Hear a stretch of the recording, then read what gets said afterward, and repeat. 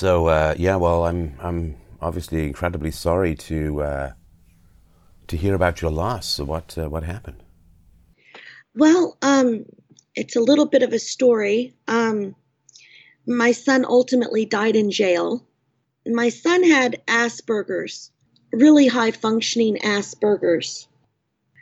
Anyways, about a week before, he was having some difficulty, and his roommate, he had recently moved out of the house and gotten a roommate close to work, but he still spent a lot of time at home. His roommate, he lives in a little small town, and he had called an ambulance and the police came and he went to the hospital. He spent a few days there. I wasn't privy to a lot of the information, um, because of his age. He's 23. Um, and about a week later, the roommate called me and said that Declan, he thought, was having some more issues. And so he was worried. And so he called the police again. And the police came, and his roommate has like three little chihuahuas. And he turned his attention to one of the dogs, and Declan disappeared. And the police were like, well, we'll just go find him. It's not a problem. So they called him and said, we found him. He's in the hospital. Everything's great. And he called me. I'm about 45 minutes away. And so I said, well, that's great. I'll follow up. I called the hospital. They had no record of him. They knew, who I was. It's a small town. And so I started making phone calls, and I called the police station, and they're like, well, he's in jail. And they were like, he's just on a hold for Cherokee County where you live. Now, I'm so sorry to interrupt you. If you could just not use his name or geographical locations, Okay. that would probably be for the best. But please go on. Okay. So he was on a hold for another county to pick him up because they said that, he had a ticket from when he was 17 that said he did not have his insurance card on him when he was driving. So we'd never gotten a notice or anything like that. I know that my son traveled quite a bit. He worked with a wolfing organization, the Worldwide Organic Sustainable Farming, and he traveled quite a lot. He spoke several languages. And he would tell me that when he came home through customs, they would say, well, you have a warrant in Cherokee County. And we called the county several times, and they said, no, there's no warrant. There's nothing here. We use different spellings of his name because his name's a bit unusual. And so, he called me from the jail, and he said that, they were transferring him, that he would call me when he was transferred. He did call me when he was transferred, and he said that they wanted a $2,000 cash bond. This was on, a Saturday. And so I said, well, I'll bring all your insurance. The ticket was not for having insurance. He had insurance, and they can pull that up in the system. He just didn't have the card. I said, I'll bring everything. And then 24 hours later, we get a knock at my door that your son has passed away. I'm astounded. That's an incredible story. And so he was. It's such a minor thing to not have your card with you. Of course, you should have your card with you, but for him to be in a system and continually to be harassed in this kind of way, Yeah. and then to be picked up. And I'm sorry, I just missed that part where, how did he end up being, what was he picked up for? Or was there anything else that he was picked up for? No, that was it. That was it. That was it. It was no insurance card from when he was 17 years old. And And it's highly unusual because I spoke with an attorney. The attorney said, this is highly unusual, and it's kind of like you. He was like, this is kind of hard to believe. He was like, let me look into it. And he looked into it. He was like, you're absolutely correct. This is highly unusual. He said, number one, for a traffic violation, to put a hold on somebody is highly unusual. But to come and get him so quickly is also highly unusual, because usually in cases of holds between counties, the way he explained it to me is they wait until they get, several people before they pick them up.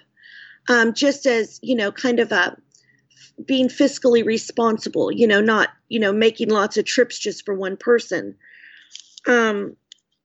So it was his kind of hypothesis that perhaps my son's name had come up in this particular county, maybe as wanting to question him about something. Maybe his name come up in some investigation that has nothing to do with my son, and maybe they just wanted to speak with him.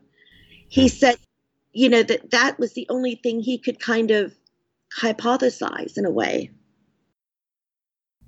So what happened to your son in jail? Well, when they came to give me the news, we have a split level house. I'm standing at the top of the steps, and the officers are at the bottom of the steps. And I don't know, Stephan, I was very, I don't know how mothers react to these sort of things, but I kind of just had a moment of just utter clarity. And I was just on like a fact-finding mission in that moment. Like, I didn't break down and start crying or, anything. I was just like, okay, well, who was in the cell with him? They said, oh, well, he was in a cell alone. And I said, okay, is that usual and customary for him to be in a cell alone? Because, you hear about jail overcrowding and things of that nature. And they were like, oh, yeah, everybody gets a jail cell alone. I'm like, okay, so was he injured in some way? No, we wanted to ask you, did he have any pre-existing conditions or anything like that? I said, no, he did not have any physical pre-existing conditions. I said, he had Asperger's, very high functioning Asperger's. And then I said, so, what condition was he found in?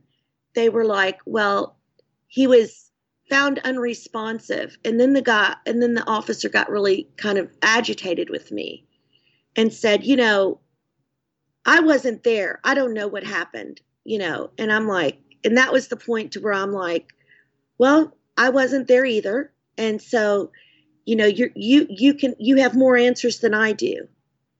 Well, and why would they send someone to deliver the most devastating news you could really imagine without any information? Right. And at that point, because he died in police custody, it's turned over to what is the state that I live in, equivalent of the FBI. Right. Okay. So, and they told me someone would be in contact with me. And so, and so that was it. It was 2:22 a.m. And I mean, I assume, you had to go down. You had to identify the body. I mean, how did that play out? That is such a great question. And they would not allow me to see my son. And that was the first thing I wanted to do. I wanted to go down there. I wanted to see him unvarnished. I really wanted to see him. And they would not allow me to see him at any point, because it's an open investigation, that he was going to be getting an autopsy, which is the state law, that they are open the investigation, they're doing the autopsy. And so that was pretty devastating. They actually held on to him for so long. um, that I almost could not even have an open casket funeral. Um, you Oh, know, you mean because I'm sorry to be talking about it in this biological fashion, but do you mean because he had decomposed or decayed in well, some manner? well, yeah, I guess that there's a certain amount of time that you need to be embalmed, you Mm. know, and so by the time they released him, my family is from a different state than I live in, and he was going to be buried in my home state. Um, so I had already contacted the funeral director there where we were having him laid to rest.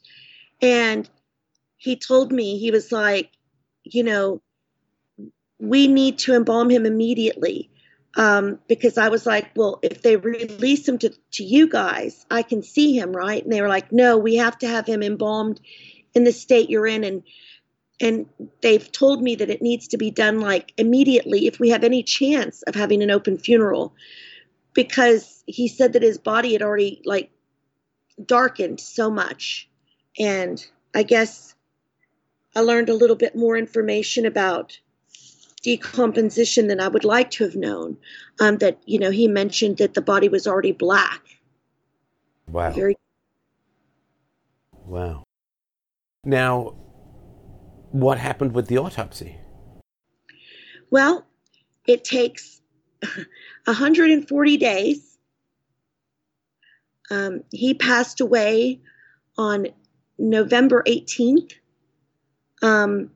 And I'm still waiting to hear the autopsy results. Um, and so we're awaiting that, and they're waiting toxicology. And they won't give me a preliminary report or anything. But it's I mean, the autopsy's been done because they don't have the body anymore, right? right. And they will not give me the report. It's an open investigation. Huh. Um, that Well, what are they? Have they even indicated what they're investigating? I can kind of give you, you know, the notes that I took when I spoke with, what I said was the equivalent of the FBI here, who is, um, you know, uh, he, he told me that there was no, I don't want to tell you incorrectly. Well, I mean, It, in terms of him, I mean, the details may be a bit more than we want to get into, but in well, no, terms I of mean, just he it was died in just, he police said custody. I mean, either he had some the existing agent medical said, condition, or he was abused, or he was attacked by another prisoner. I mean, people don't just drop dead out of nowhere, as you know, right? So, I right, guess I'm just right. not. Are they investigating it as a substance abuse, as suicide, as assault, as a medical condition? I mean, have they given you any indication of? I mean, you don't even have cause of death, right? No, no cause of death yet. So, pending toxicology, pending toxicology, he said that there were common scratches on my son, but no injury. No internal or external injuries were found. Ah, Um, he said uh, that he felt, and he's supposed to be an independent, he's the guy that investigates the police. He said he does not see that any criminal action caused his death. That you know, and that's what he has said. Um, and he also said that the presumptive test was THC and amphetamines, but they're I'm waiting on. sorry. What does presumptive test mean? I don't know, and I asked him that. I don't know, but pending toxicology, and that'll take 140 days, and they would not give me any other information. And the other thing he wanted was my son's cell phone. My son had lost his cell phone and it wasn't with him. And he was like, and I want your son's cell phone. And I'm like, well, I don't have his cell phone. Um, and what was also very odd is that I was having some problems with my cell phone, and I was going to my local cell phone place to get it looked at, and I received a phone call, and it was the police officer that's the head of the jail. And he said, I have your son's personal effects and I'd like to give them to you. And I'm like, well, I'm on my way to the cell phone store right now. I said the name of the cell phone store. And I said, but what address do I go to pick it up? He was like, I know exactly where you're at. I'll meet you there and give it to you. Wow. And I couldn't even respond. And my daughter was with me. So I'm in the cell phone store, and he comes in, and he was like, "Where's your car?" I'm like, "Well, you can just give it to me because I'm not allowed to. I have to put it in your car." Huh. And when you looked at the bags, they were like, sealed bags, like, the air taken out of them. Is that like, like? Yeah. The vacuum sealed or whatever it is. Yeah, vacuum sealed. And it says on the bag, like, name, officer's name, received items, released items. All of that was blank. All of it. There was no writing on it at all. He didn't have me sign anything. But it's just very, very, very strange. Now, he could have just known the cell phone store that you were going to. I mean, it may not have been any kind of tracking thing, right? Well, yeah, he could have. But for him to be around the corner in 5 minutes and, Well, and nothing to sign for, that seems odd too. Yeah. But again, I don't know much about this. Sorry, go ahead. It's just odd procedure. It's just not, it's just an odd procedure. I'm not jumping to conclusions or thinking I'm being tracked. I'm just thinking, why would you do this in a parking lot and you have to put it in my car? His name's not on the bags. Nothing is on the bags. And, it was just very unusual. That's, I guess, my point. Right.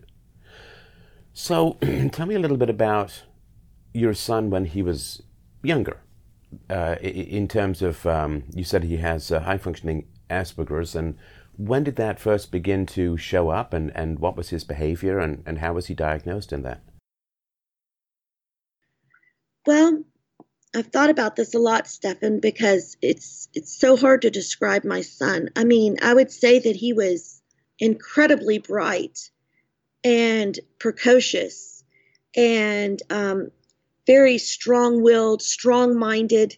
He just kind of had a really tough time his whole life. Even from the beginning, making friends, getting picked on. He kind of had, both of my children were born in Germany. And I don't know, but my son had kind of a strong accent. You could call it a speech impediment, but he had a very strong accent. And even when he was younger, people couldn't understand him. I put him in speech therapy when he was like, 2.5, 3 years old. And he would go to the speech therapist and say, I like the way I talk. I don't want to change. I love the way I talk. He did not want to work on that at all. He really kind of embraced who he was, created issues for him. I would say that he wasn't really typical for a kid. He didn't like to play with toys. He loved to be out in nature. He liked to, dig and build things and make things and be with animals. He was really gentle, big heart. He would feel for animals. I know this is going to sound strange, but if we were driving down the road, and if there was like roadkill or something, my daughter would I would either signal my daughter or my daughter would signal me to distract him, because if he saw it, he would get very emotional and demand that I pull over so he could bury it and give it a proper burial. Like, he was so sensitive. Right. And just had such a strong moral compass, a strong sense of self, and it was kind of unshakable and unbendable. and that didn't work real well in the public school system, Right. and he was, went through a lot of testing. At first, it took me years to get the diagnosis of Asperger's, and then various doctors would disagree with it. At first, when they were testing him, they were like, there's nothing wrong with him. It's kind of oppositional defiant was the word that was Yeah, used. yeah, ODD, right? Yeah. And then other doctors would say, no, he's not oppositional defiant. He's just got such a high IQ. Was he ever tested for that? Yeah, many times. I don't remember. I was trying to think. I could dig through my papers, but that's kind of difficult right now. No, that's fine. But you're saying he was very smart, They so would tell me he was genius level IQ. I think it was like 140 or something. yeah, that's pretty good. He was huge on history. He knew so much. He loved languages, loved history, whatever he took an interest in. My daughter was in college, and he did not want to go to college. And she was, in a class, I think it was like chemistry, organic chemistry or something. And he just liked organic chemistry, and like she was having a lot of problems with it, and she called him and she was like, and he helped her. That was kind of, my son. Like, he was just so smart. And then what did he do? He went through the public school system, is that right, through high school? And what happened then? No, no, no. I took him out of the public school system, and I homeschooled him. Ah, good. The public school system did not work out at all. Right. No matter what program, what they tried, all of the testing, they wanted to put him in. He was the first child in the school history to be suspended from school at 5 years old. What for? Well, at that time, they had tested him for the speech therapy at this particular school that he was in. We had moved to a different state, and he did not qualify for speech therapy. He could make all of the sounds and do all of it, but they couldn't really understand him. So they would pull my daughter out of class to kind of translate for him. And my daughter, who is really loved school and who is kind of a real A-type personality, she doesn't like to miss class or miss anything. She came home. And I told the school, I'm like, you've denied him speech therapy. You can't pull her out of class, anymore to translate. If you want him to, communicate better, you're going to have to give him the therapy. And so on one particular day, my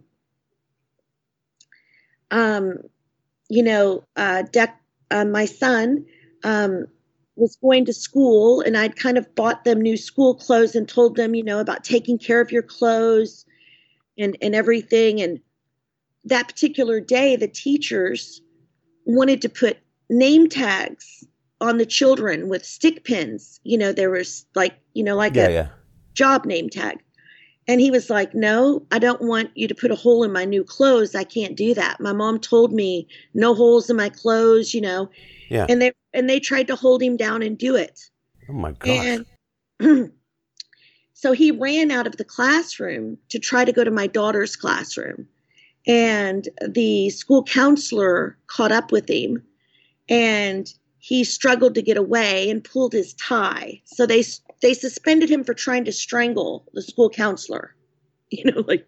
Seriously. They wanted him out of the school. They just, he just pulled the tie. Right. And then at that point, I was given a choice to send him to a special school for special testing. And it was a special school that he's only going to be there a short time for observation. They're going to do full battery of tests. And he went there, and it was a school of, and the classroom had lots of nonverbal children in wheelchairs, children that used boards to speak, children that were had high levels of mental retardation while they did this testing. And that was difficult because, he really didn't like it, but he didn't like the way the teachers treated the other children. And so he would come home and tell me like what they're doing to the kids, like they're smacking them. Like the one nonverbal child in the wheelchair, they were smacking him in the face. And he would like go up to them and say, you don't do that. That's not right. Well, the teacher ended up smacking my son in the face. Oof. And then she took him down to the principal's office and she used the stairs. And as she's taking him down the stairs, she's stomping on his feet with her heels the whole way down. I saw the video. That's how I know that. But the teacher, I was sitting at the bus stop and she called me and I'm waiting. And she was like, I just want you to know that I smacked your son in the face today, that he was being disrespectful. Wow. And she admitted it. So I went up to the school, and that particular teacher was, put on vacation days or something. And they said that she would be returning. And I'm like, I don't want her in the classroom with my son. And they were like, well, we could actually press charges against him and we can call the police and have him arrested because, and it was just horrible. So I ended up, they were like, but you could change schools. So I changed him to another school, which was about 30 miles away. And this school was actually really awesome. And he was a minority in that school. As a matter of fact, he was the only Caucasian child in the school. He loved it. But it was, again, a special classroom for testing and everything. And they loved him. And the principal loved him, and the teachers and the kids loved him. And he loved, that school. And he actually,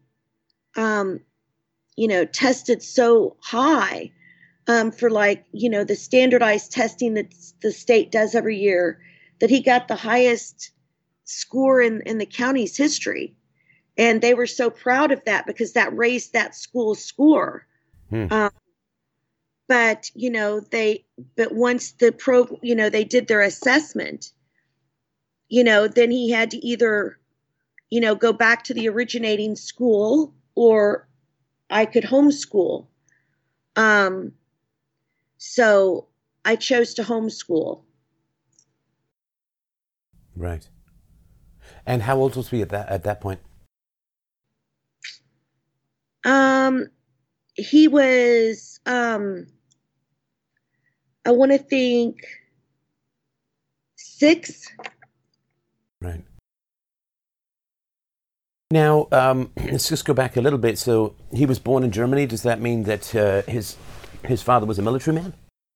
No, his father worked for an independent contractor that works with the military. Right. But his father was raised in Germany for a lot of years because his father was a contractor with the military. So his father. What happened to his father? You haven't mentioned him much.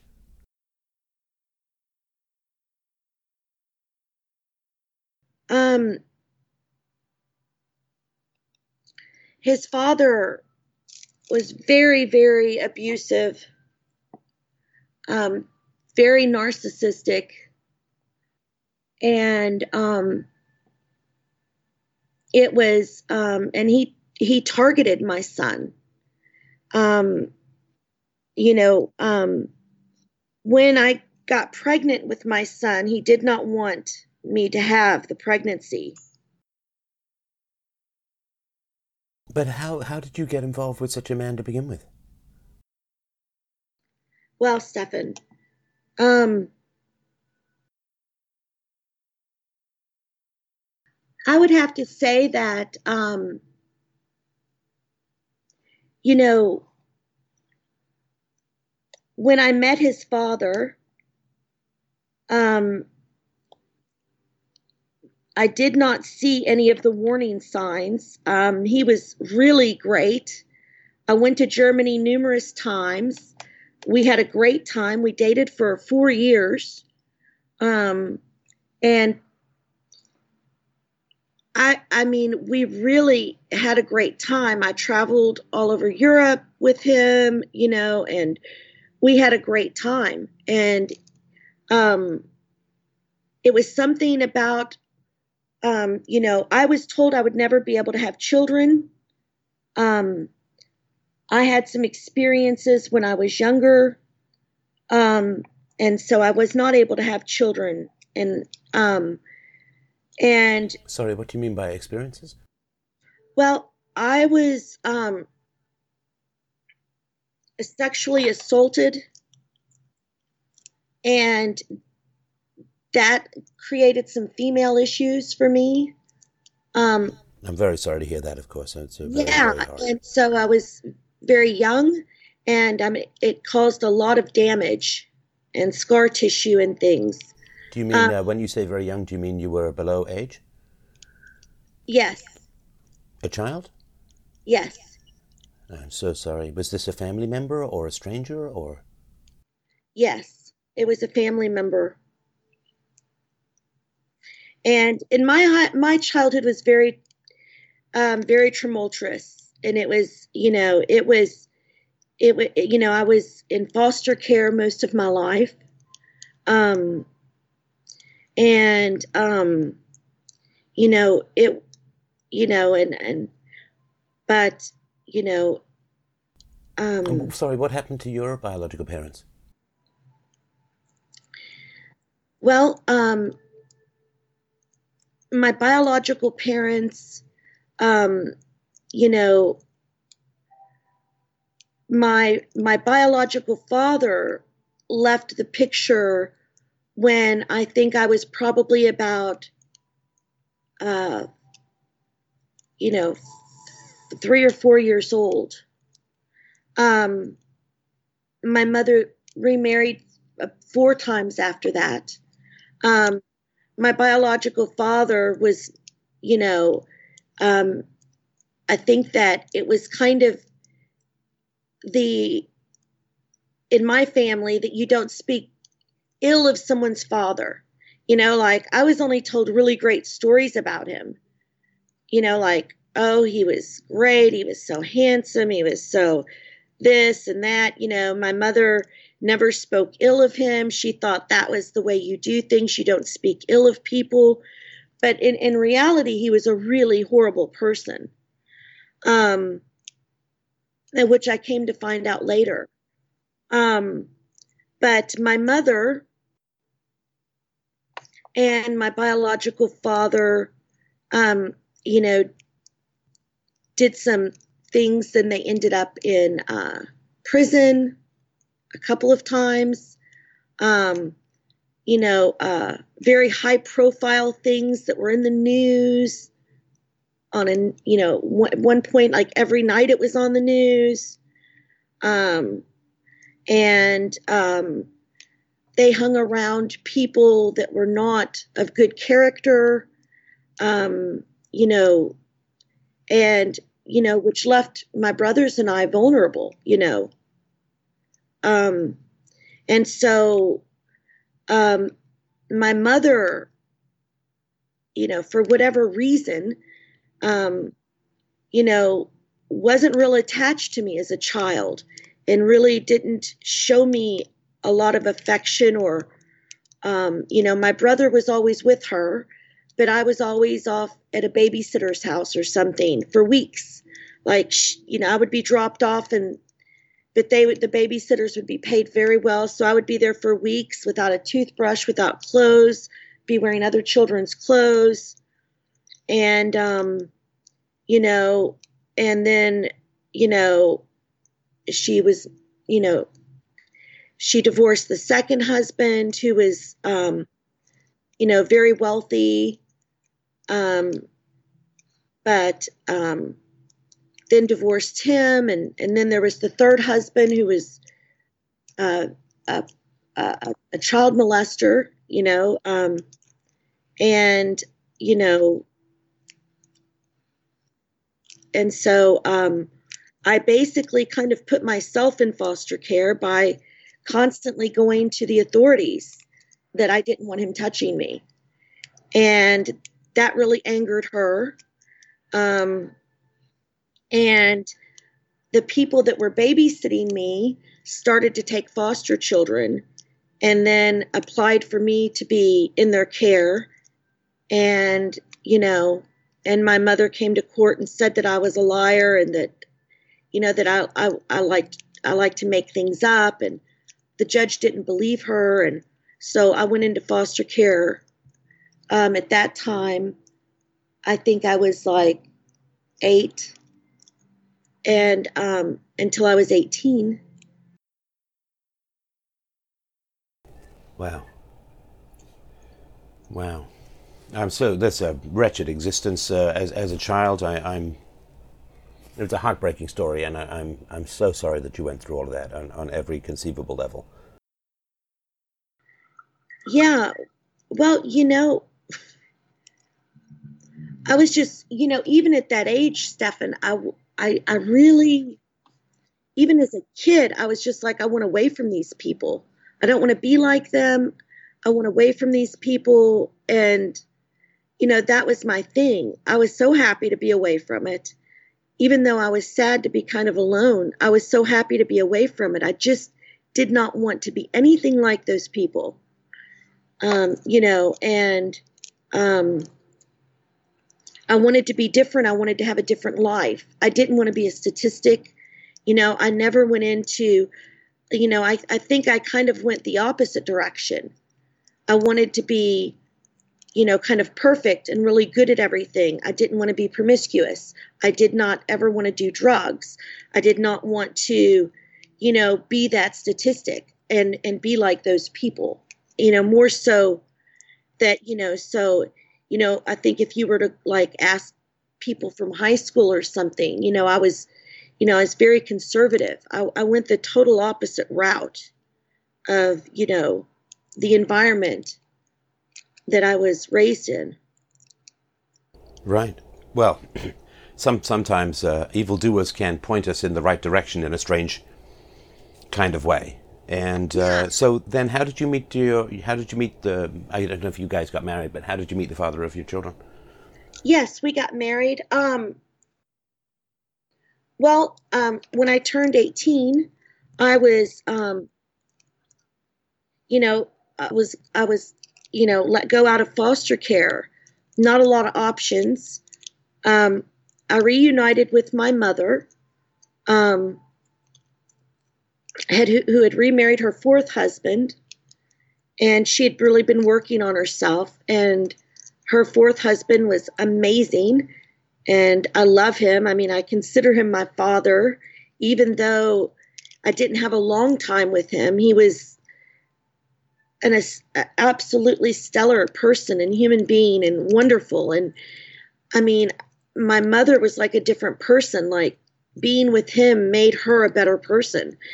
And so I moved to the city that she lived in, and I had a girlfriend that I was working with, and her boyfriend sold suits at Neiman Marcus, and a bunch of guys from Germany were on a business trip, and they'd bought a lot of suits, and they asked me to go out that night that they were meeting them.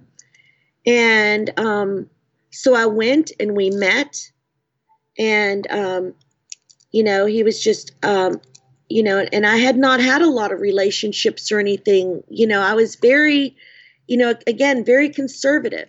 He was just, so awesome and fun, and and he did not do drugs, he didn't drink, he was very good moral compass, and we hit it off right away, and he called me, and this was when calling from Germany was very expensive.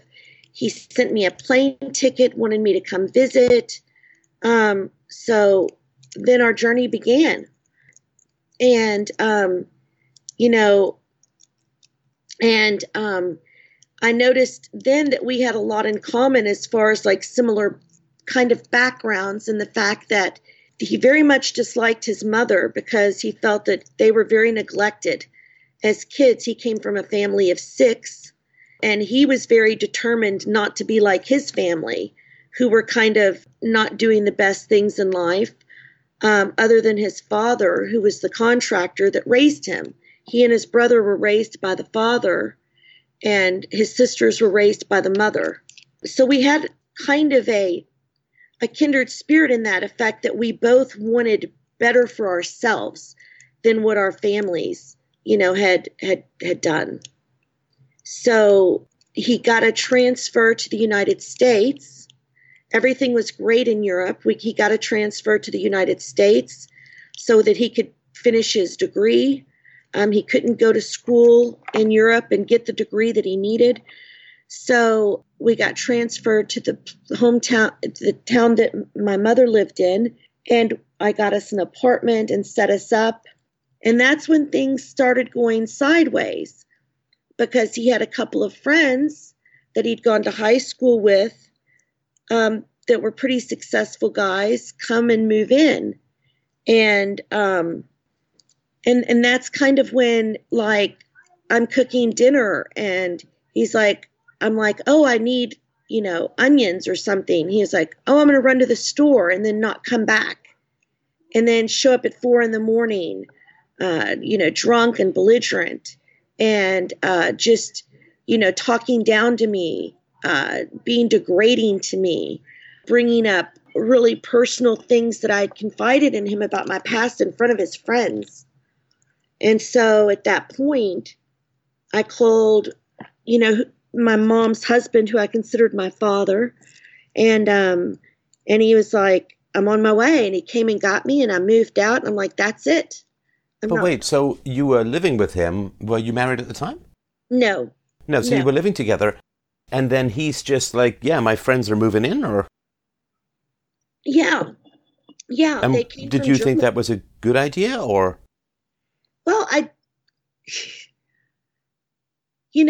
I was kind of like, it was going to be like a temporary thing so that they could find jobs and get on their feet. And I'm like, we're all, like 20 something. And I mean, it really didn't raise a red flag, because the friend that he was bringing over, we hung out with constantly in Europe, like really nice guy that we hung out with constantly. And there was never a problem. So I really didn't. But the other friend I had never met.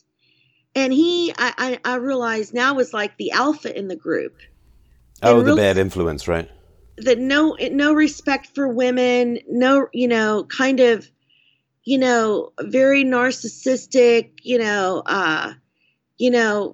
very grandiose, just, it was shocking. I mean, honestly, it was shocking. And how long into the relationship was this? This was probably, 3.5 years. Wow. It reminds me a bit of your mom, who's kind of a shadow cast by the company she keeps. Yeah. Right. Okay, so then there are these problems showing up before you get married, right? Yeah, that was definitely a problem. And so I moved out, and that was it. He ended up getting a transfer to another state nearby where we were. And he was calling me all the time, and wanting to see me. I said, no. And, I was, so I think, like 6 months had gone by, and, I'm still not dating anyone else. I wasn't, a serial dater. I was pretty, like I said, conservative. And so he called me and said, I'm going back to Germany. They need me there. They're starting up a new thing that they want me in on. And he was like, I really want you to just come and see me. He lived in a place where skiing is prevalent. He's like, I'd really like you to come see me and go skiing before I leave for Germany. and I've sent you a ticket, and I just want to mend things, and I'm not going to be around. And I said, well, okay, but I was in the hospital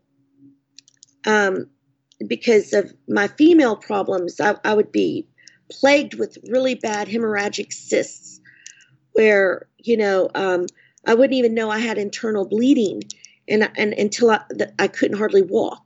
And they would have to do ultrasounds, and I would have to be on bed rest. So I was in the hospital. And I'm like, well, I'm in the hospital now. And he was like, well, I'm sending you the ticket. See if the doctor will let you go. So I spoke with the doctor. He was like, yeah, the bleeding stopped. Everything looks good. He was like, but I want to see you as soon as you get back, just to do another ultrasound to make sure you don't have any internal bleeding. And I said, okay. So I went on this trip to go skiing, and it was a weekend. And then I came back home, and I went to the doctor that Monday, and the doctor was like, wait a minute, I think something's going on here. And he went and got another doctor. And then there were 3 doctors there. And I'm like, well, what's going on? Am I bleeding? They were like, no, you're pregnant. And that was from the weekend. I mean, it was like showed up that quickly. Like, just, it was like I was like 4 days, whatever, pregnant. They were like, there's this little, like, looked like a little lima, bean. And he was like, but you know what? Don't get too excited, because this could go into a tubal ligation or something like that. But the doctor sat down and he was like, there's no possible way that you should be pregnant.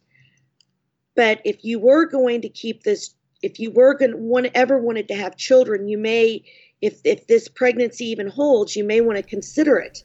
Because you're like Jurassic Park, life finds a way. Yeah, it was shocking. I was just shocked. And so it was really weird that he called me and he was like, I had a dream that you're pregnant. Were you guys back together at this point? No, he had just called me, like, after the trip, to say he was headed on to Germany. And I'm like, I just left the doctor and they said I'm pregnant. And he was like, well, that's so awesome. I love you. I want to marry you. I mean, that's awesome. Like, he was, super excited about it. And, what's interesting is that he has a lot of nephews, and I had seen him with his nephews, and he's like the favorite uncle. They all love him. So I had no reason to think that, he would be not a great father. He's like... Well, hang on. I mean, there was his susceptibility to bad influences, going out to get something, not coming home till 4 a.m. There were some indications of instability. Is that fair to say? Yes. Right. Okay, but go on. So, this is, kind of my, the last thing in the world that I wanted was to be an unwed mother in my mind. I know that a lot of people, it didn't make, it doesn't bother them, or, with other people, it's kind of... Well, you grew up with a lot of strange men floating around, some of whom were real predators, so you want a pair-bonded relationship to raise your kids, right? Biological dad around and all that kind of good stuff, right? Yeah, I mean, the thoughts of being an unwed mother was like the absolute lowest, to me, in my mind, the lowest thing that I could have sunk to be, kind of, to have that stigma, Yeah. I mean, honestly, that's... And so I went to Germany We were married, um, and And the one of pregnancy held, and that was your son, right? that was my daughter. Oh, your daughter. Okay, okay. Yeah, and throughout the pregnancy, he could not have been more wonderful, more doting. I mean, it was went to every doctor appointment with me, was there. So You when know, did things start to go awry with your husband?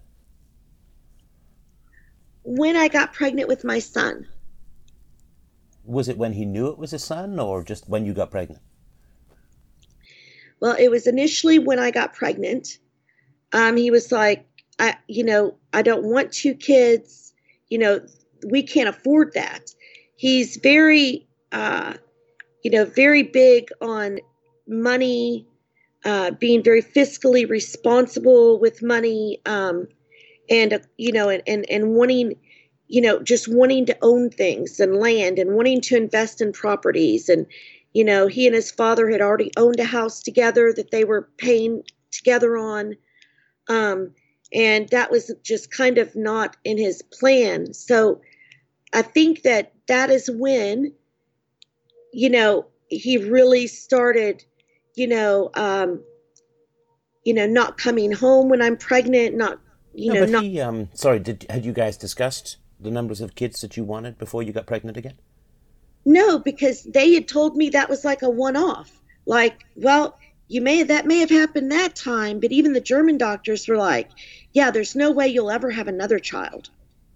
You know, Oh, okay, so you hadn't discussed what would happen if you got pregnant again, no, right? no, And I assume it wasn't. I mean, he's in Germany. He's working in the military industrial complex. Usually, there's quite a bit of money sloshing around. I assume you guys weren't living under a bridge or anything. no. We were, he didn't make a ton of money, um, but we were quite comfortable. Company car, and in Germany at that time, if you traveled a lot, um, the company would pay for your spouse or your girlfriend to travel with you. It was permissible, and it wasn't a ton of money, but it was, we had a company car. It was good But perks. you could have afforded a second child, Yeah, yeah. right? Right. And they also, gave you Kindergeld, which was like they paid you to have children in Germany. If you had a child, they gave you the Kindergeld. So Right. Right. um, so Okay. So things went bad during the second pregnancy, and when did when did the relationship break up? well, I came to the United States to visit my mother and bring my daughter, and and while I was here, it was time for me to get a check. So I went back to the doctor that had taken care of all my cysts and stuff just to get my routine checkup. And they called me and they said, there's a problem with your blood work. Um, you've tested positive for trisomy 18. Now, from what I understand, trisomy 18 is kind of where, and it's been a long time since I've looked this up, but it's basically where either the baby kind of just everything shuts down and they either die in your womb, or as soon as they're born, they don't live very long and they just kind of everything shuts down. And so the doctor was like, you're probably going to need to go ahead and schedule to have an abortion. Like And a DNC? I was 5.5 months. Oh, okay. Wow. No, 5.5 months. And I'm like, well, that's not an option. I'm not having an abortion. And so I called my husband and he was like, yeah, you're having the abortion. And I'm like, well, no, I'm not. I'm like, my feeling is this: either this child is going to die, in the comfort of my womb, knowing it's loved, or in my arms, knowing it's loved. I'm not doing that. And so he was like, well, this is my decision too. And I'm like, well, no, it's really not. He was like, well, then I'll divorce you. And I'm like, well, that's fine. I'm like, but I'm not doing it. And Well, so, it's not. I mean, he should. He's the husband. He should have some input in the decision, right? you know, I mean, honestly, Stefan, at that time in my mind, absolutely not. I mean, Well, I'm he was going fine. to have to pay, right? So, I mean, I'm not saying he should have the decision. Obviously, right? It's your womb, it's your body, and so on. But he should. It should be a negotiation or some kind of input, right? Well, I felt like it. We should be able to talk about it, but he had lost his sister unexpectedly a few years before, and his think, and he told me, he said, my reasoning for this is I can't go through another death. And I said, I know, but my reasoning to him was, this is a death no matter how you look at it. An abortion is a death, or if it dies in my womb, it's a death, or after, you know. So basically, you're asking for me to go through this alone, and and he was like, well, we can't afford it anyway, and so that really, I think, put a deep wedge. Sure. So I went down. The other option was to go and um, get amniocentesis done, where they take the needle and get the amniotic fluid and test it. But that, And yeah, and so, that can be a slightly risky as well, right? yeah, so I agreed to do that to get some more testing done. So I went down to the local university that specializes in that, and I did the test. It took about 4 weeks to get that back. And they said, and during that time, he's still trying to pressure me. And I'm like, let's just wait for see what the results and everything is. And when the test results came back, they said it was a false positive. That A they don't false know why. positive, and a false positive for what?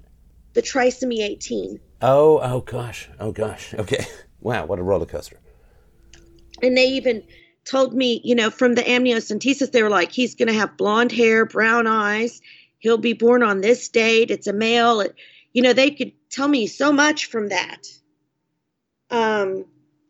So I really don't, think that, things were the same after that. And so, how long did it take then for the marriage to end?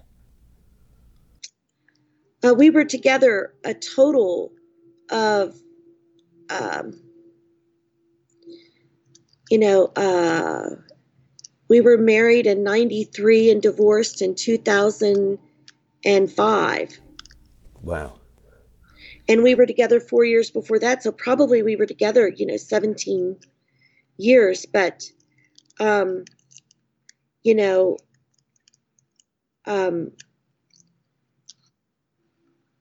so yeah. And your daughter is overseas at the moment, right? Yes.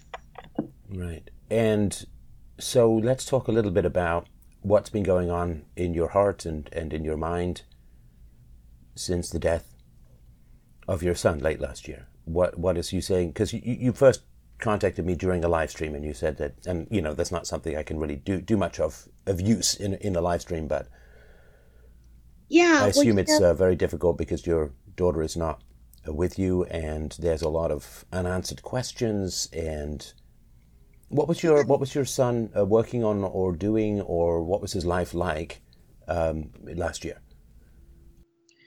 he traveled a lot. He was doing the wolfing program, which is the organic sustainable farming. He spent a lot of time in France working at a chateau. He spent a lot of time in Spain. He went to Turkey. He went to Colombia. He loved to travel, and he loved to work with his hands. He loved to be in nature. And, and he had a really, and he would come home kind of to make money so that he could go back out and travel. Because when you work on those farms, you're just basically working for food and board. And, it's kind of like you're working for food and board and you're gaining the experience. Right. So, did you know what he was going to do in the longer term? I didn't. He really wanted to join the military. The United States military wouldn't accept him. Is that because of his Asperger's? I think so, because he tested really high. That he went to the French Foreign Legion, and they told him to come back, that they would be interested, but they felt he was a little too young, and that a lot of the times when Americans joined and they were that age, they would, desert. So he was thinking about the French Foreign Legion. He really loved working construction and with his hands and building things, and he had a really great work ethic. Everybody really loved him when they worked with him. He was really hard worker, and I think in construction they would say that's so hard to find with somebody his age, but he still had a lot of anger, with his father, and the targeting of his father, and the reason I left, and the targeting of his father. What do you mean? When he was young, his father really wouldn't have much to do with him. Oh, you mean, the fact that his father targeted and bullied him? Yeah, he bullied him constantly. And what did he bully him about? Like his accent or his, somewhat, I guess, slender social skills? I mean, what was his father bullying him about? My son was very charming and was very good socially. He just wasn't good with he would make great impressions, but he didn't have a lot of follow through with relationships. Okay. But anyways, he would just I could tell you a story, Stephen, that would blow your mind. I would be in the kitchen cooking, and we had a china cabinet. And my ex-husband put a video camera on the china cabinet with a remote control to it, like the old-fashioned, video cameras. And he would go into my son's room and say, I hate you, you're worthless, and my son's just sitting there playing video games or something, and he's just antagonizing him. And I was in the kitchen cooking, and then he would go back into the living room and play the video camera and open a book and push play. And my son would come in there going nuts. I hate you, wanting to hit him. And wait, sorry, the video camera was in the other room? No, it was in the room where he was sitting reading his book. But he would turn it on so he could get my son's reaction. But why? How would your son? I'm sorry, I'm just missing this part. How would your son know that the video camera was turned on? He didn't know. My son didn't know, because at this point my son's 5 years old. He would start going crazy and sorry, I think I understand. I apologize, I just missed that bit. So your husband would go in and taunt your son, and then would just go and sit and read, and then would record your son coming out being angry, because that would, I guess, make your son look crazy and your husband look sane? Yes, exactly. Oh, I get it. I understand. My apologies. Okay, I got it. That's exactly the kind of stuff he would do. That's really calculated stuff. That's not heat of the moment stuff. That's cold ass calculated mental torment. Oh, yeah. And then he would say, oh, I've got this on video now. I'm going to show this to everybody, and they're going to take you away. You're crazy. You're horrible. And the one thing about... Are you kidding me? That's psychotic. Yeah, it was. And then he, And what would you be doing during this kind of stuff?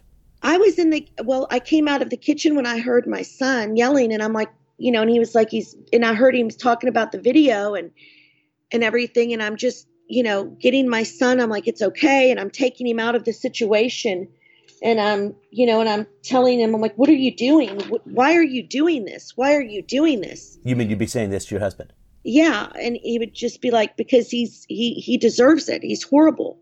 He's a smart aleck. And that was the thing about my son.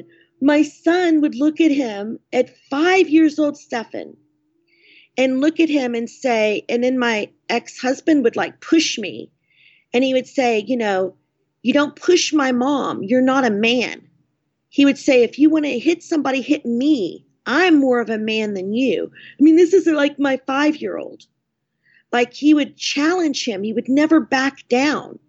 He would challenge my ex-husband and say, you don't touch my mom. You don't touch my sister. You're not a man. I mean, he would, and I would be trying to, but he always like, he at 5 years old, he felt like he had to be the protector,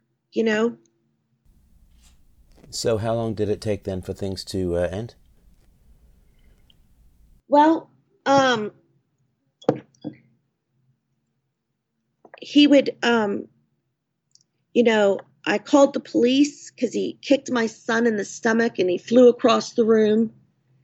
And the police came. We were in a small town in a kind of a upper middle class community with their own police department. And the police came, and I'm out in the front yard with the kids because I wanted not to be, hit anymore, and wanted to get my kids away from the situation. And so the police come and go in there and like leave us in the front yard for like an hour. And they come back out and they're like, well, did you hit your husband? I'm like, well, no. And so they were like, well, he's got a big bloody face. I'm like, I don't know what you're talking about. So apparently when I called the police, he like took his face and bashed it into a door jamb or something. He injured himself some way to try to tell the police that I had hit him. And so they were like, you're going to be lucky if you don't go to jail. And of course, at this time, my kids are crying. And so they take the kids off, and the kids are talking to them. And they came back and said, I want you to know what a horrible mother you are, that you've brainwashed these kids like this. They're saying exactly what you said. And the fact that they're saying it exactly means they've been brainwashed, and your husband is right. And,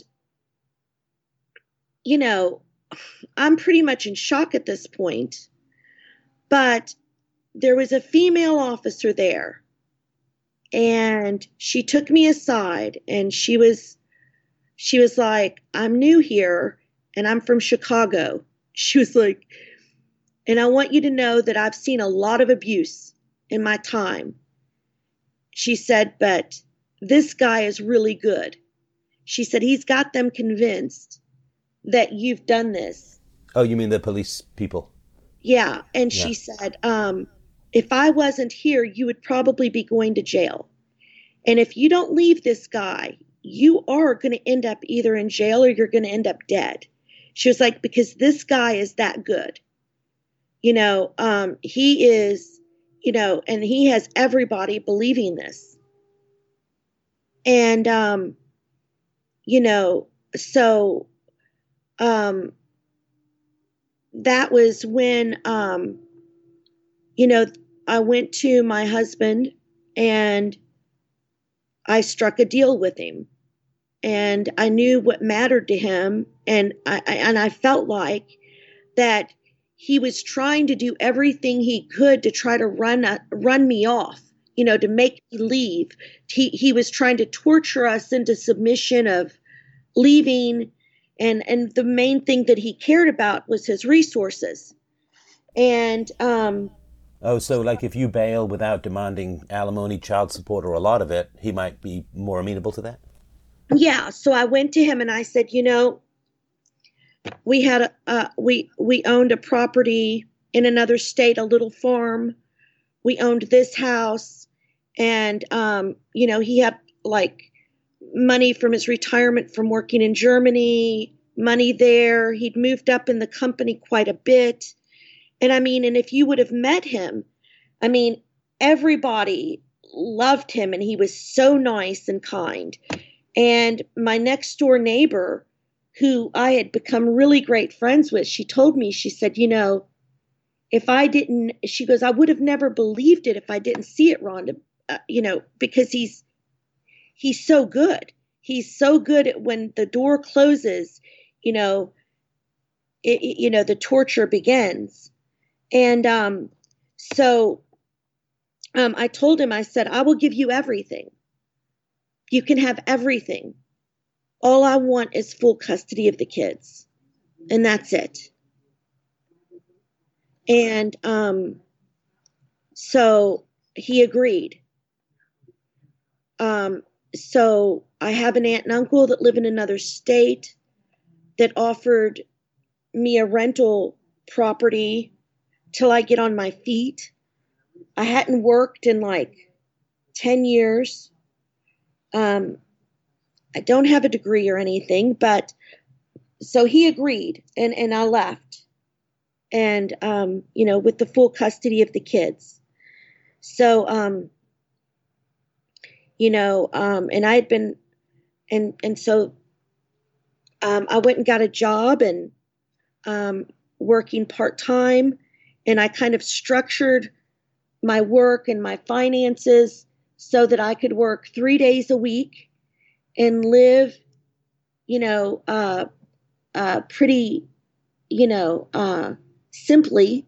And that way I could still be there for my kids when they got home from school. So I got a waitressing job where I could work from like 6 to 11. And I really enjoy, communicating with people. So I would get really good tips and stuff. And that worked well for me. And we were really, really happy. And, it was like I wasn't gone. I was just gone while they kind of were going to bed. I'm there in the morning. I'm still going to all the field trips. I'm always the room mother and never missed a field trip and, and things like that. And, but then my son started just really having, the behavior issues and the anger. And how old was he at this point? I believe that at that point he was, 9. Yeah, 9. And my daughter was. How did you explain the end of the family to the kids? It's always a tricky thing, right? Because if you say too much truth, it can be inappropriate for kids. But if you gloss it over, then they don't really understand why the family ended, right? Well, they know why the family ended because they were there. I mean, they begged me to leave. They were like really begging me, let's go, let's get out of here. And I'm like, well, how would you, and I talked to them like we could go move to this state, and they were all for it. They could not wait to leave. I mean, they really wanted to leave. And your son you were homeschooling at this point, is that right? Well, not at that. I had homeschooled previously, but I put him in school in that state, and he had done really well for a time. He had a really great teacher who he really clicked with and did really well. He would do really well in school if he had the right teacher. Right. If he had a kind of a nurturing, sweet teacher that really, was that kind of personality, he did really well. If he had the type of teacher that was like, sit down and shut up and you do what I say and don't ask any questions, he didn't respond well to that. It really, he could be successful in school if he had, but when we moved to the new state, it's a border state. And it was, a high, a kind of a lower population of Caucasian kids where English is their primary language.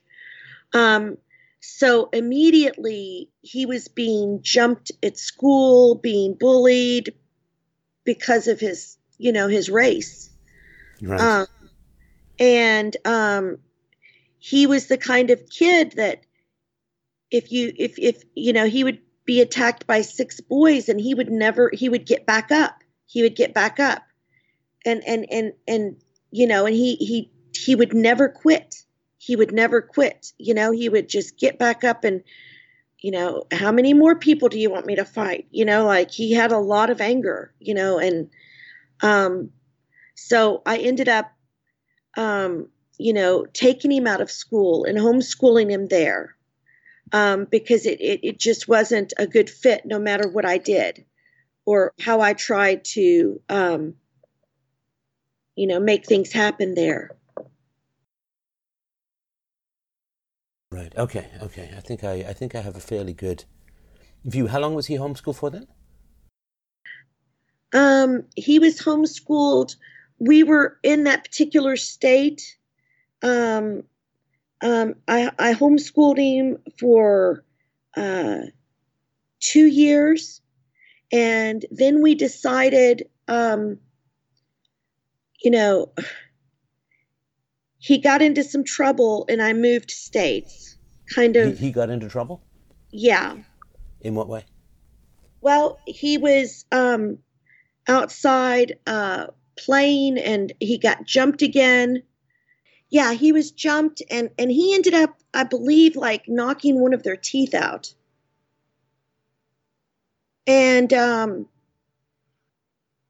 at that point, I was contacted by authorities, and I was told, we're probably going to end up, because we're probably going to end up putting, him into a home or something, or into a group home or something. And, and that really terrified me, So I decided at that point that I didn't want to trust the system, and even, and so I moved back home to the state where my mother lived. And, right. So I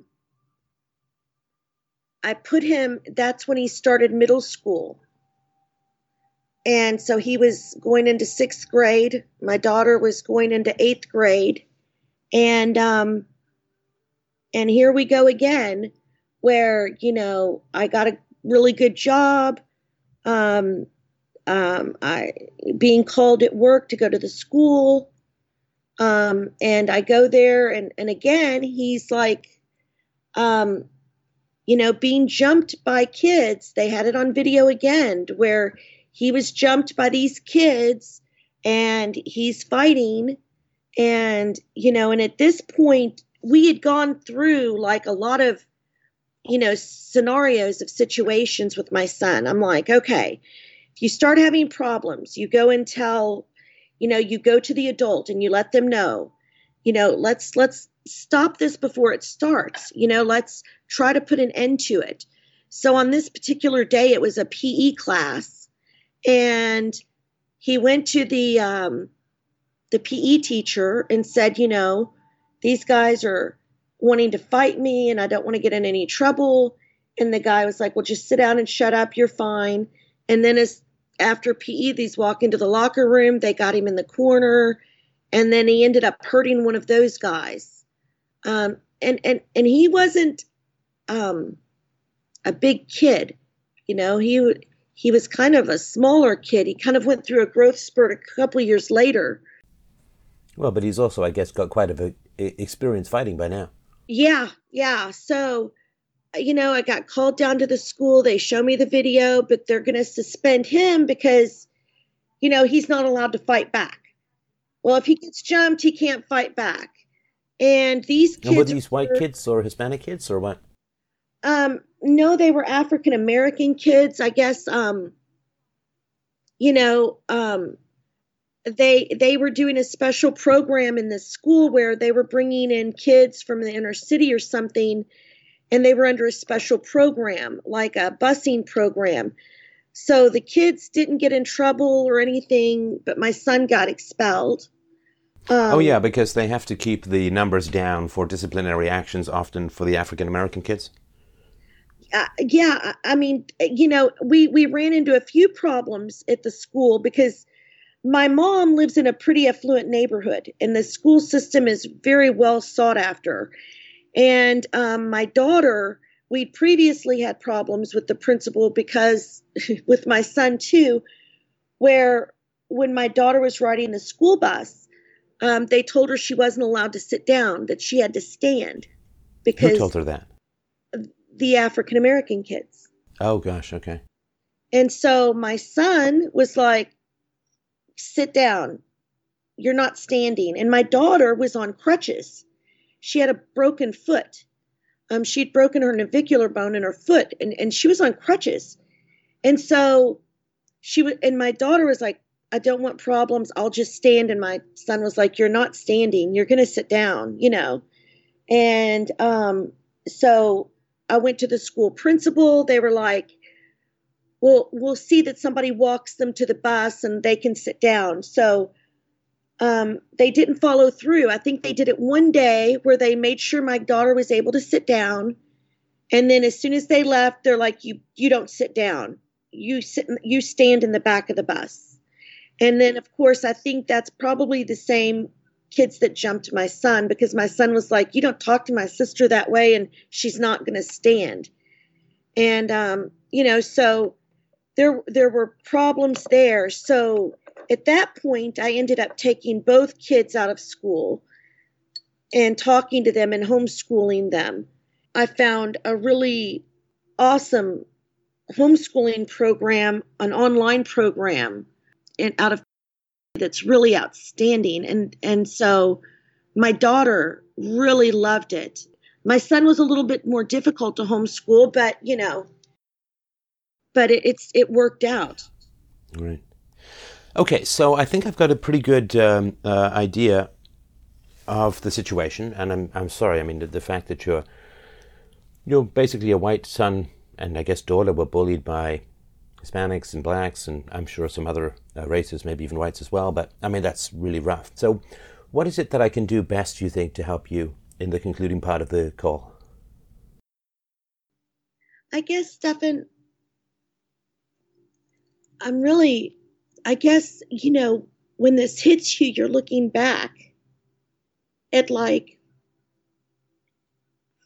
what could I have done differently so that he would still be here? Like and then my daughter, who's just so outstanding and just a great kid, and and she's still dealing with this father who hasn't changed at all. Why is she dealing with him? Well, I guess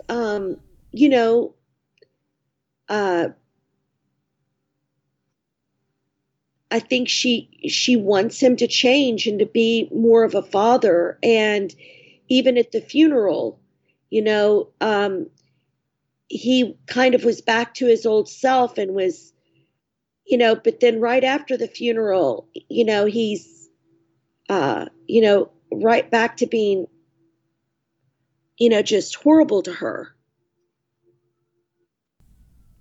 Yeah, I mean, we kind of, when it comes to changing people, I think we need to not look at our sentimentality. We need to look at the actual data. Do people change?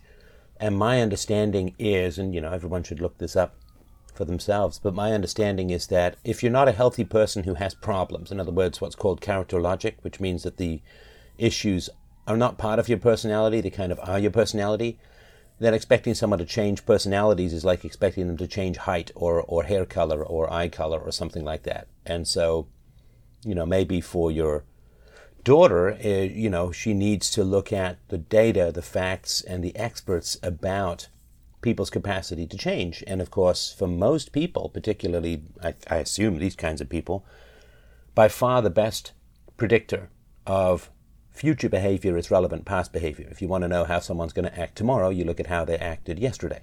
And for the vast majority of people, that's exactly what you're going to get. Particularly, and for me at least, it becomes a virtual 100% certainty if they don't even admit there's a problem, right? Right. So that level of sentimentality of what I would like versus what the data and the experts say. Smokers don't want smoking to be harmful to them, but it is. Drinkers don't want, alcoholism to be harmful to them, but it is.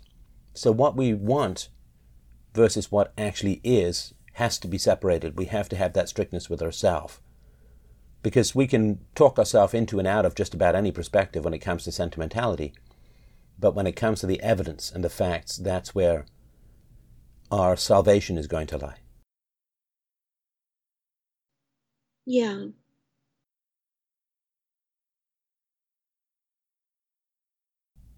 And regarding your son,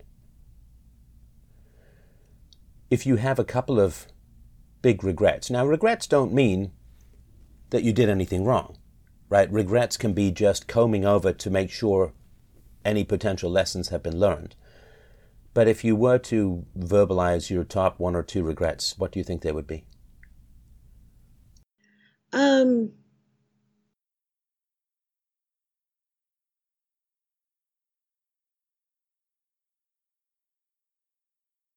I think that one of them would probably be maybe letting him have real life consequences. What do you mean? I think that, instead of I kind of felt like at the time he'd been through so much and I didn't really trust the system. I didn't trust that the system. No, I don't want. We've heard the history, right? So just tell me your thinking about why he didn't have real world consequences and what that meant. Because I think I don't think that he got that there are consequences for your actions. No, I understand that. But what was it that you wish you had corrected in him more?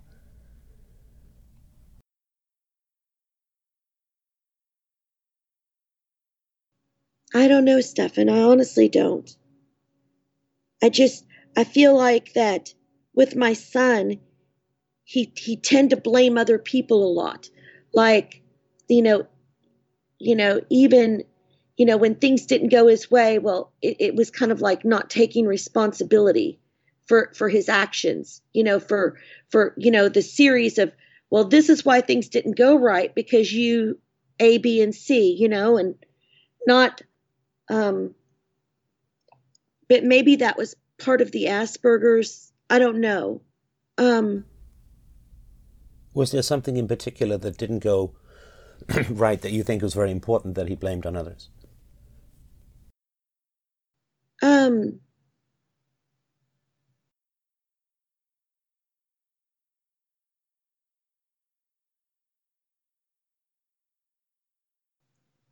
Not that I can think of off the top of my head. It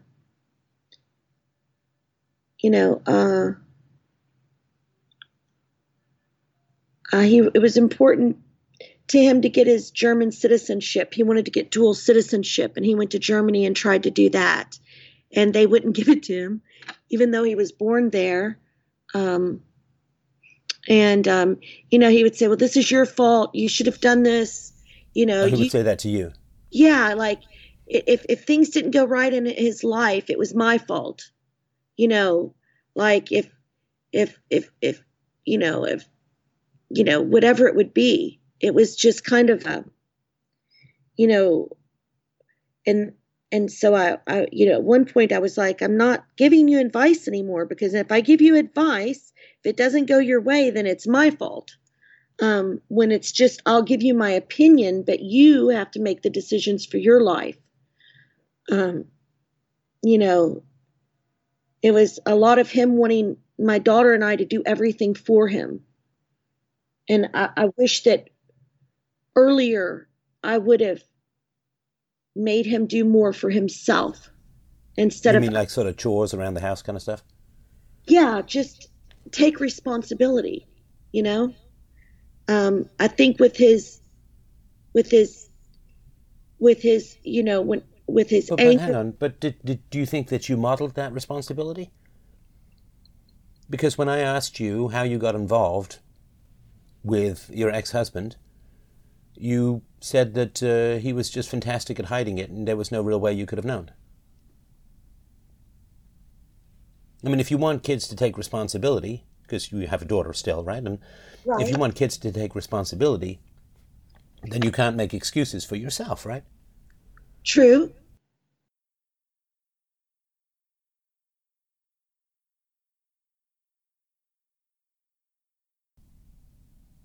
And you were with a man who tortured, it seems to me, tortured your son. He was, what, 5 or so when you left, right? Yes. And you let your son, of course, witness you being hit, and your ex-husband, as you say, was psychologically torturing your son, maybe physically abusing him, I don't know, but... Yeah, he was physical with him as well. Okay, so he physically abused him, if I understand what you're saying correctly, and psychologically abused him, physically abused you. I assume that there was abuse of your daughter in there as well? Yes, he was mentally, with her as well. Right. Now, I mean, of course, the primary moral responsibility for that lies with your ex-husband, but this went on year after year until it became unsustainable for you, right? In other words, your kids were facing abuse and things continued, but when you were facing jail, things ended. No, well, Stephan, I think that's one way to look at it. It wasn't about me facing jail. It was about him having access to be alone with them and me not being there to protect them. Well, no, I've got to be at least firm with you here, and again, I'm certainly happy to be corrected, of course, but if I remember rightly, the female police officer from Chicago, when your husband had inflicted a wound upon himself and had convinced the cops, she said, if you stay with him, you're going to end up in jail or dead, and that's when you decided to leave. Yeah, because it was shocking at the time, because I would have never thought that he would have gone to such an extreme. But what motivated me at that time wasn't, oh, I fear going to jail. What motivated me at that time, I never left him alone with the kids. Like, not even to go to a movie or anything. I was with them 24/7 without, I mean... But weren't you cooking in the kitchen, if I remember rightly, when your husband went in to start mentally torturing your son? Yes. But what I mean is I'm on the premises. My fear was that... Well, but what did you... But, I mean, what did you do to stop that when it was occurring? I went in and interfered, and I got my son and my daughter, and I called the police. Oh, no. I mean, just when your husband would set up the video camera and so on, right? Like he would be in there with your son, right? Well, my son was in his room. He was in the living room with the video camera, and I didn't know he was setting that up. Okay. All right. So... yeah, I mean, this is just a general point for parents out there that you have to be relentless in taking responsibility for your own actions. And, without a doubt, I mean, the father that you chose for your children was abusive and destructive and crazy, according to your reports. Again, I don't have his side of the story, but according to your reports. And... it seems that when I sort of tried to talk to you about responsibility in that area, there's a certain amount of evasiveness or avoidance, if that makes sense. No, Stephan, I definitely take responsibility. I mean, that's why I came up with the plan I came up with, that's why I was like, I need a way out. I mean, when I lived with him, I wasn't allowed to have a car. I wasn't allowed to have a credit card. I wasn't allowed to have a checking account. Nothing was in my name. Wait, when you lived with him, so do you mean years before you had a kid? When I was living with him before we left. I mean, when you were married and had children with him. Yeah, I had to make before you got married and when you were living with him in the past, there were none of these restrictions. But then after you got married and had kids, there were these restrictions. Is that right? Yes. Okay. And, I didn't have a car. I didn't have anything. I had to make a list to get it approved for the grocery store. So when I But was there any part of you that said I should get out during the time that these Stalinist restrictions were being imposed upon you?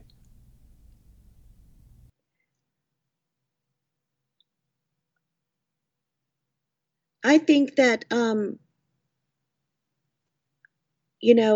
was trying to work things out. I was trying to, you know, I probably felt like there was something that I was doing wrong or that I was not doing well enough.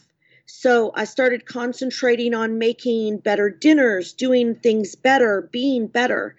And so at first, it was all just targeted toward me. Okay, no, I understand that. And look, I sympathize. So I I do think understand how these manipulative people can get in your head and make it all about you.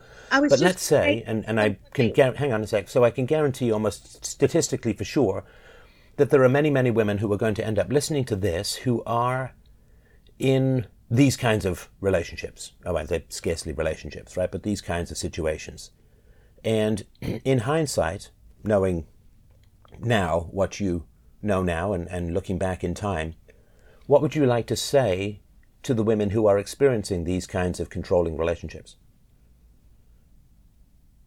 Oh, Could be men too, but I mean just for women for the moment. run as fast as you can, get out immediately. And what's the first sign that they should run at, do you think?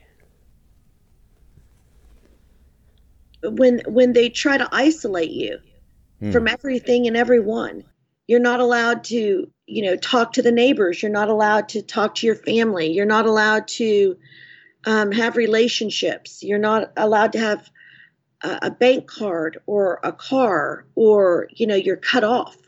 You're isolated. And how long after you got married did that start to happen? Um, we had separated at one point, and then I went back with him, and at that And why point, did you go back with him? well, I had left him and I came back to my mother's house, and you know, my father, my stepfather that she was married to, the one I told you was so wonderful, he was like, just leave and I'm going to get you a house. I'm going to get you set up here in the state they live in. And so I left. We left. Everything was great. And we found a house. We got it approved. And then he had an aneurysm. Your ex-husband? Or No, my stepfather. Okay. And so when he had the aneurysm, he died very suddenly, unexpectedly. And at that time, my mother was like, well, we're not getting the house. I'm not going to make any decisions for 2 years because that's what all the statistics say. No decisions for 2 years, no money decisions. Oh, so your mother backed out of the house that your stepfather promised you, knowing that that would have a significant likelihood of you going back to your husband. Yeah. Right. Right, because you couldn't, I mean, if you're a waitress, were you a waitress at this point, or was that after you left? I was not a waitress at that point. I was doing office management. So you had an income, but was it not enough for you and your kids? No, I mean, it wasn't enough to get a house because I didn't have the work history, Right. But it would have been enough to, make the payments and everything. He was just going to like put the down payment and purchase it, and I would pay the mortgage and everything. But when that fell apart, I have a brother that has a long history of drug abuse and alcoholism. And he was really, he was moved into the house. And, Oh, the house that was supposed to be yours? No, into my mother's house where we were staying. Okay. And so, that's when I really felt like I had no choice but to go back with my ex-husband. I mean, there was a choice, right? Well, I mean, if your ex-husband, I don't know, had the aneurysm instead and there'd been no money, you would have found some way to survive, right? yeah, well, he came back and he went into counseling. He got on some medications. He, was taking, some medications for anger and different things. I met with the psychiatrist that he was seeing, and he was coming to visit the kids, and he was really putting on the full court press. And so I agreed to it, and then I went to live with him in a different state. And then probably about, a few months later, he's like, I'm not taking the medication anymore because it interferes with my sexual function. I'm not, and then things started reverting back. And that's when I left again. And my aunt and uncle helped me, with the rental property in the different state. And that's when I was done. Right. Okay.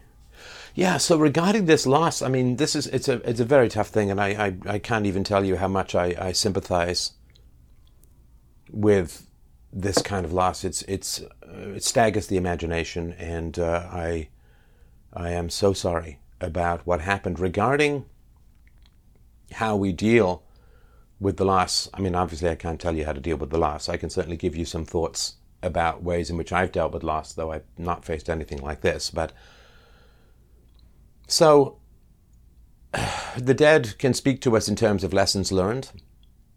And if we learn, like if there were lessons that could have been learned that may have helped with the situation, I mean, nobody says it's your fault. Obviously, I completely want you to understand that. I mean, even if you're the victim of something random, there can be lessons learned that can help yourself, that can help others, that may be able to help your daughter, right? And for me, I get stuck in grief when I'm not able to formulate a way of understanding the grief that doesn't blame myself, but also gives me some room to learn lessons to change and improve in the future. And for me, at least in particular, if I can bring those lessons to the world as a whole, I mean, that may be more, sorry, that's sort of my job, so to speak, but for me, if I can learn the lessons of grief without self-blame, and it's a tricky thing, right? Because you want to say, well, there are some lessons that I can learn from this, but at the same time, you don't want to say the fact that my son died in police custody is somehow my fault, right? So it's a balance, and it's a tricky balance, and I just want to, really reinforce how tricky that balance is. So for me, I can sit and say, well, if my childhood was very bad, not as bad as yours, but my childhood was bad, and what could I learn from that? Well, what I did learn from that, which took me too long, I think, to learn, although I sort of sympathize with myself because I'm going against so many social standards and breaking so many taboos to say, well, I don't want to have anything to do with the unrepented, unapologetic abuse of people. But the lesson that I could learn out of that was, okay, well, I just have to not have these kinds of people in my life. That's the only lesson that I can really learn from it. Now, then, of course, I faced the tricky problem of saying, well, I did have these people in my life for many years. And how do I deal with that? Well, I have to sort of forgive myself and say, well, I didn't know what I didn't know. Now I know, and the lesson is hard. And can I learn anything from that lesson? The greatest honor I think that we can give the dead is to learn as much as we can from their death. And that learning can be very deep and very existential and very personal and sometimes moral. And from that standpoint, learning the lessons of the dead, what can we transmit to the world either explicitly through some sort of communication or implicitly just through our actions? And this communicating to the world can be as simple as talking to your daughter about things or talking to other family members or friends about things and lessons learned and so on.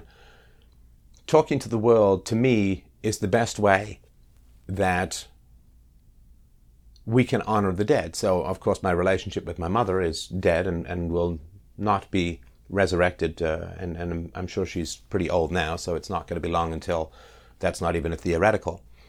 So what is it that I can learn from the death of that relationship? Well, I can learn to be a better parent myself, of course, right? I mean, and that gives the evils that my mother did, it gives them some redemption. I can't give her redemption because that's not in my power to give. I can't, if somebody keeps smoking, you can't heal their lungs at a distance. I guess you could donate your own, but I can't donate a conscience and a good conscience and better behavior to my mother. So with regards to my dead relationship with my mother, I can learn the lessons for myself and become a good parent myself. And that turns, I'm a better parent because of my mom. It's one of these weird things in life that I'm a better parent because my mom was a terrible parent.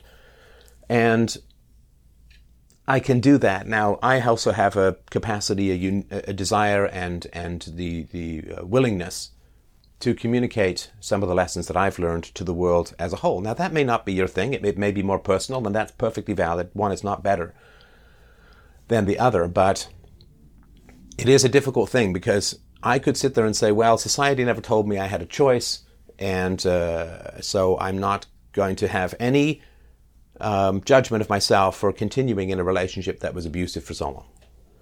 And I can certainly say that. However, there were examples there are examples in The Fountainhead, that Ayn Rand's novel about not having abusive people in your life. And there was a particularly toxic mother, Peter Keating's mother, for those who want to read the book, and you really should, where I had examples that I read in my mid-teens about the destructive nature of this kind of single mother and so on. And she was more psychologically abusive and manipulative than physically.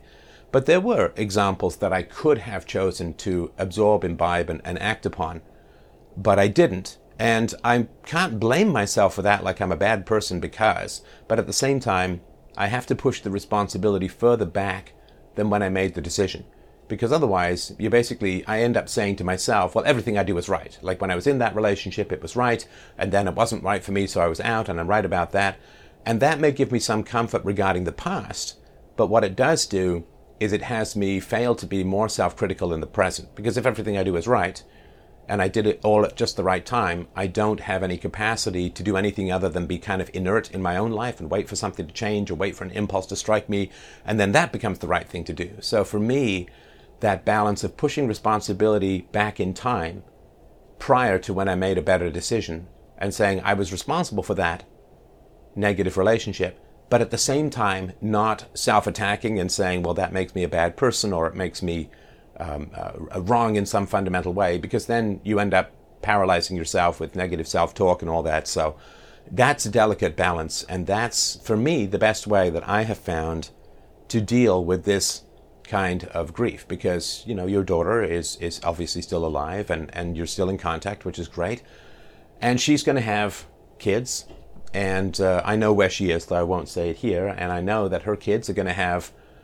trouble in school if she decides to put them in government schools, and it may very well be the kind of ethnic trouble that occurred for your son or other kinds of trouble.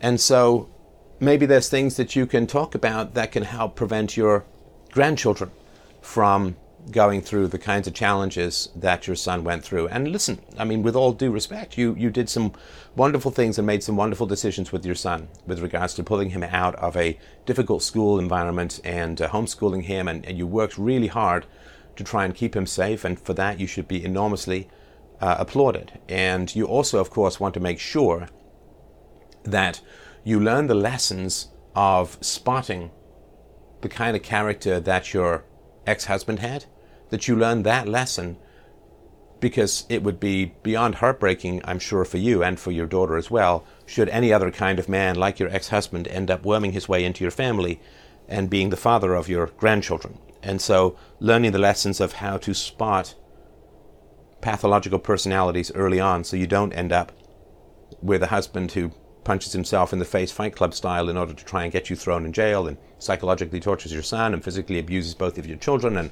then promises to change and then changes back, and you don't want anyone like that anywhere near your family again.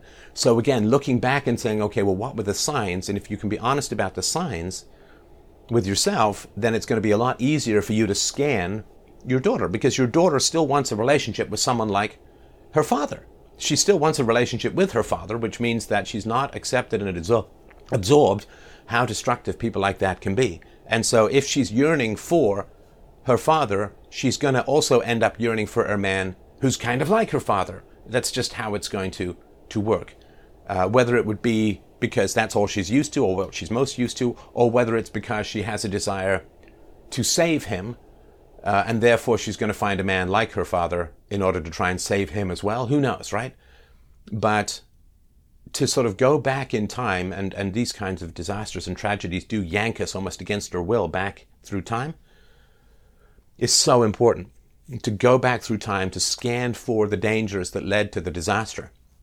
Because you can't go back in time physically, of course, to prevent your son's death, which is beyond tragic.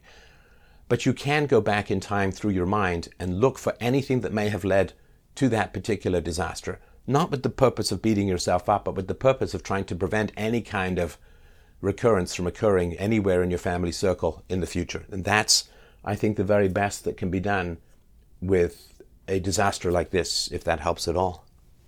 Wow, Stephen, that helps tremendously.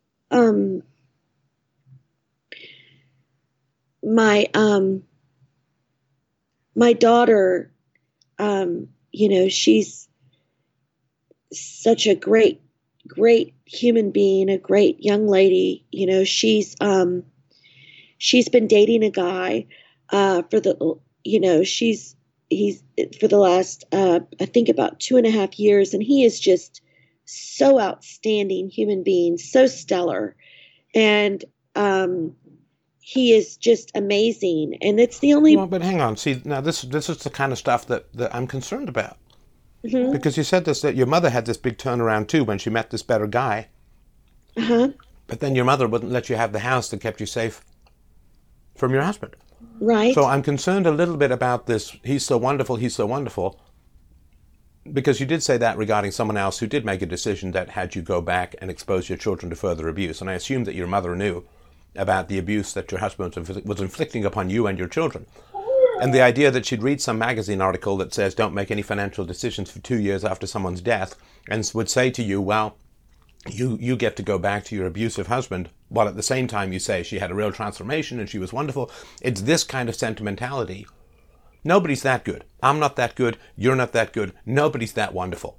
And if you pump up this positivity, what happens is you end up losing track of any warning signs. I'm not saying that your daughter's boyfriend is like your ex-husband or anything like that, but I am very concerned with this level of sentimentality and, she's so wonderful and he's so wonderful. It's like, okay, if she's so wonderful, why is she still trying to fix her father? If he's so wonderful, why is he, quote, allowing that to happen?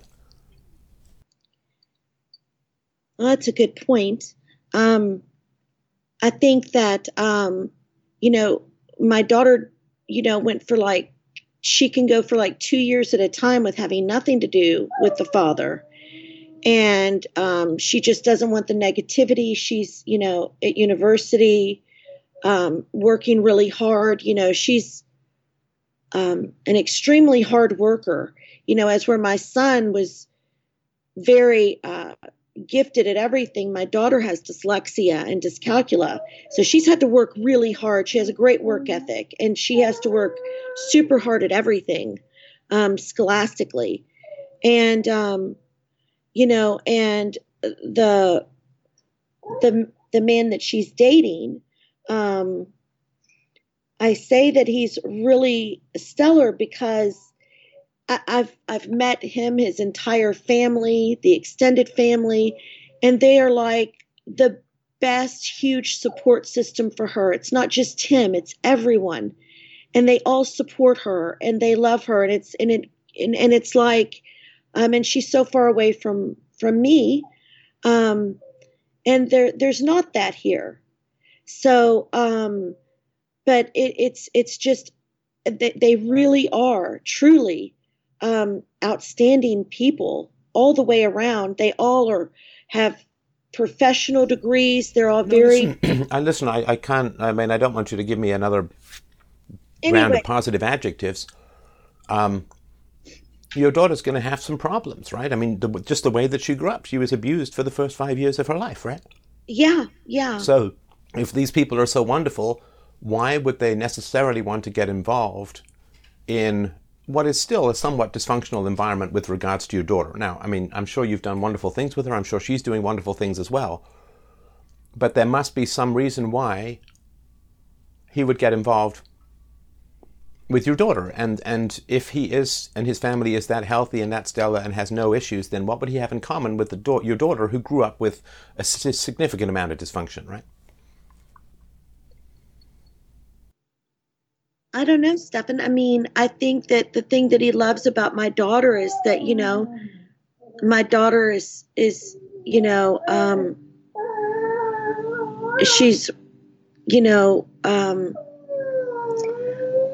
really open and honest, and she's really a hard worker. And I don't know that I can answer that other than, I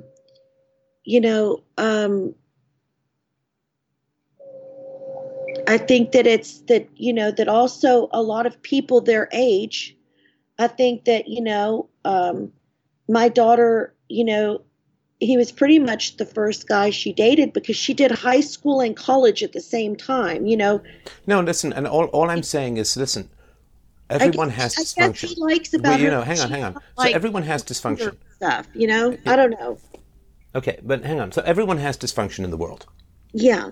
And you do, I do, your daughter does, her boyfriend does, his family does. Because even if you're the sanest and most rational person in the world, you still have to live in a world that is often anti-rational and violent and manipulative and so on, right? So it's a difficult life. And it's an easier life than we've had through a lot of times in history, but it's a difficult life. So when you paint with these broad brushes like they're so wonderful and they've got no problems and no issues and so on, what you're doing is you're setting yourself up and you're setting your daughter up to not track and notice dysfunction. Okay. Because you're painting a complex thing with a very bright neon brush of perfection. And that's my particular concern. And listen, I mean, I've made the point. I mean, you can either take it or not. And obviously I'm just some guy on the internet, so I'm not trying to tell you what to do or, well, you got to go out and think badly of people. I'm just saying that we all have our issues. And my concern is that when you paint with this broad brush of positivity, that you're going to miss any signs. Now, listen, the fact that he has issues, which he does, everyone does, the fact that he has issues and irrationalities and hiccups of problems and so on, doesn't mean that your daughter can't have a great relationship with him, doesn't mean that she can't get married to him if she wants and have a great life with him and so on. But I'm just concerned that the positive adjectives a lot of times has to do with vanity, like my daughter's so great and her boyfriend's so great and so on. And in some ways that sort of puts you in a good light, right? Which I understand. And that's what we all want in the world. But it's not the way the world is. The world is a challenge. The world is full of problems and people are full of problems. And it's important to keep your eye out for them so that you can help them. Because if things are just positive, and you don't notice any issues or you wish them away, or it just means that you're flying kind of blind. And that's sort of my concern. And if there was a lesson to be pulled out of the tragic death or whatever happened with your son, that to me would be one of the ones, which is just really, really keep alert to help each other in life. Your daughter's going to need guidance, her boyfriend's going to need guidance, which means admitting that they have problems and issues and so on. So that's, I have to kind of wrap this up now, but that's sort of my major issue as I was listening intently for, I guess, close to 2 hours now. That's what I was really, that's a pattern I sort of noticed. And there were no problems with your husband until, boom, and then he just changed 180. And that's just not the way personalities work. Of course, there were problems before. Of course, there were hints and issues before. But it's a way of dealing with this kind of blindness to dysfunction, is to say, well, he was perfect and then he was just evil. And life is not that way, as far as I've ever seen or experienced, that there are issues that you can see ahead of time. And again, I'm not saying your daughter's boyfriend is like your husband. I'm just saying that you need to stay alert so that you can navigate problems rather than just everything being wonderful and then everything being a complete disaster. There's ways to navigate and be alert ahead of time that can help head off these issues. And that's sort of the major thing that I think is probably the most important lesson to get out of what happened with your son. Yes, understood. Understood, Stefan, understood. You made some great points. Absolutely. Will you, well, first of all, I really, really appreciate the honesty and candor of what you've talked about today. I also, again, want to reiterate that you really worked hard to do the very best by your son in many ways, and that's something to be incredibly admired and respected, and I really just wanted to reiterate that. But will you keep me posted as things go forward about what happens when you find out what happened with your son? Yes, absolutely. It would be my pleasure. All right. Well, listen, thank you very much for the call. I wish you the best, and I certainly look forward to hearing from you in the future. Thank you, Stefan. Thank you so much. You're welcome. Take care. My sympathies again. Thank you.